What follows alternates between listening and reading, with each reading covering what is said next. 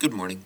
My name is Mike, and I'm making this podcast because I like to learn and create new things, and because I'm trying to get the word out about something else that I've made called the Flex Deck.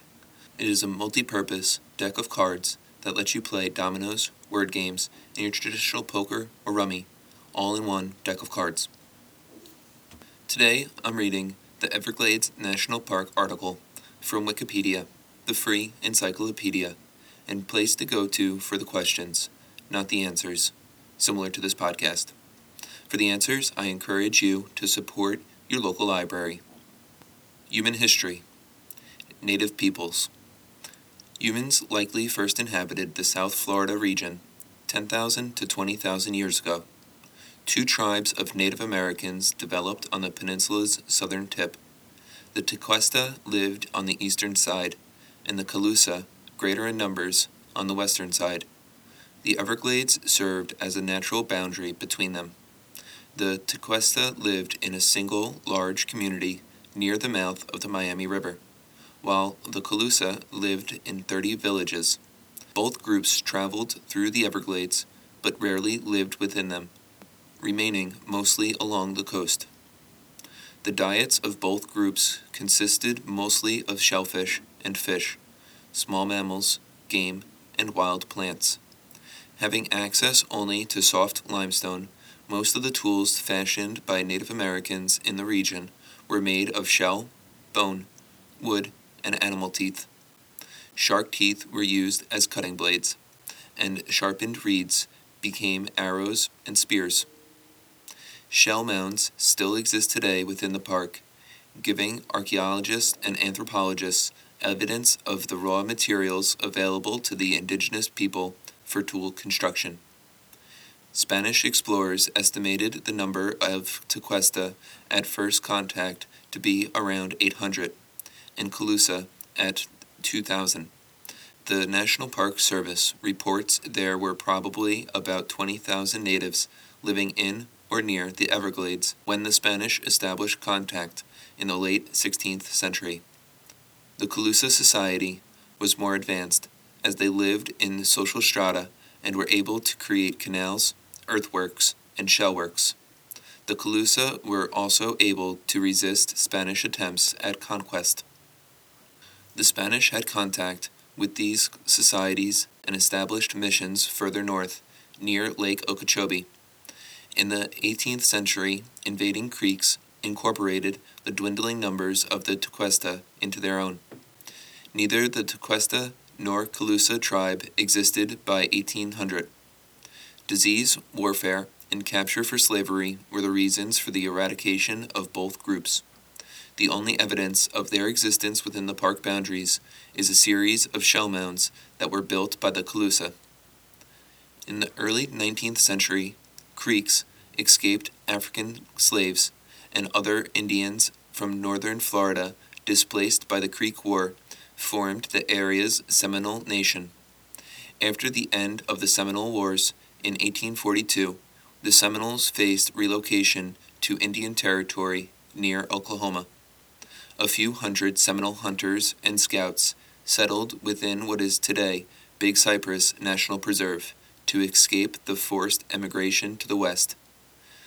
From 1859 to about 1930, the Seminoles and Miccosukee, a similar but linguistically unique tribe, lived in relative isolation, making their living by trading. In 1928, surveying and construction began on the Tamiami Trail along the northern border of Everglades National Park. The road bisected the Everglades, introducing a steady, if small, traffic of white settlers into the Everglades. Some members of the Miccosukee and Seminole tribes continue to live within park boundaries. Management of the park includes approval of new policies and procedures by tribal representatives, quote, in such a manner that they do not conflict with the park purpose, end quote. American settlements. Following the end of the Seminole Wars, Americans began settling at isolated points along the coast in what is now the park, from the 10,000 Islands to Cape Sable. Communities developed on the two largest pieces of dry ground in the area. on Chokoloskee Island and at Flamingo on Cape Sable, both of which established post offices in the early 1890s.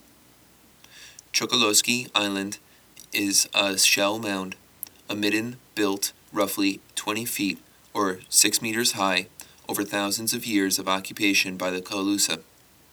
The settlements in Chokoloskee and Flamingo served as trading centers for small populations of farmers, fishermen, and charcoal burners settled in the 10,000 islands. Both settlements and the more isolated homesteads could only be reached by boat until well into the 20th century. Everglades City, on the mainland near Chokoloskee, enjoyed a brief period of prosperity when, beginning in 1920, it served as the headquarters for construction of the Miami Trail. A dirt road from Florida City reached Flamingo in 1922, while a causeway finally connected Chokoloskee to the mainland's Everglades City in 1956. After the park was established, private property in the Flamingo area was claimed by eminent domain, and the site was incorporated into the park as a visitor center. Land development and conservation. Several attempts were made to drain and develop the Everglades in the 1880s. The first canals built in the Everglades did little harm to this ecosystem, as they were unable to drain much of it. Napoleon Bonaparte Broward based the majority of his 1904 campaign for governor on how drainage would create, quote, the empire of the Everglades, end quote. Broward ordered the drainage that took place between 1905 and 1910, and it was successful enough that the land developers sold tracts for $30 per acre, settling the town of Davie and developing regions in Lee and Dade counties. The canals also cleared water that made way for agricultural fields growing sugarcane.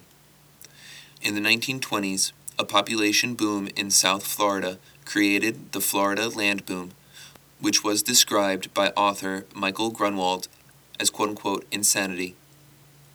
Land was sold before any homes or structures were built on it, and in some cases, before any plans for construction were in place. New landowners, eager to make good on their investments, hastily constructed homes and small towns on recently drained land.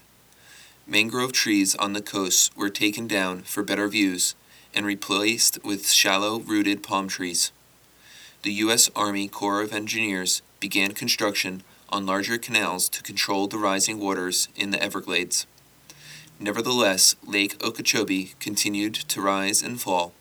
The region was covered with rain, and city planners continued to battle the water. The 1926 Miami hurricane caused Lake Okeechobee levees to fail. Hundreds of people south of the lake drowned. 2 years later, the 1928 Okeechobee hurricane claimed 2,500 lives when Lake Okeechobee once again surged over its levees. Politicians who declared the Everglades uninhabitable were silenced when a 4-story wall, the Herbert Hoover Dike, was built around Lake Okeechobee. This wall effectively cut off the water source from the Everglades.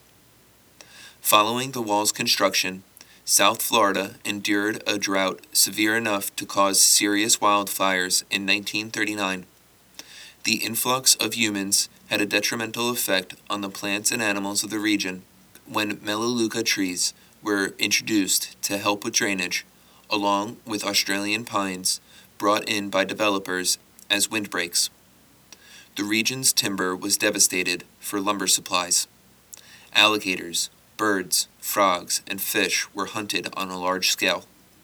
Entire rookeries of wading birds were shot to collect their plumes, which were used in women's hats in the early 20th century. The largest impact people had on the region was the diversion of water away from the Everglades. Canals were deepened and widened, and water levels fell dramatically, causing chaos in food webs. Salt water replaced fresh water in the canals, and by 1997, scientists noticed that salt water was seeping into the Biscayne Aquifer, South Florida's water source. In the 1940s, Marjorie Stoneman Douglas, a freelance writer and former reporter for the Miami Herald, began to research the Everglades for an assignment about the Miami River. She studied the land and water for 5 years and published The Everglades, River of Grass, in 1947, describing the area in great detail, including a chapter on its disappearance. She wrote, quote, "What had been a river of grass and sweet water that had given meaning and life and uniqueness to this enormous geography through centuries in which man had no place here was made, in one chaotic gesture of greed and ignorance and folly, a river of fire." End quote.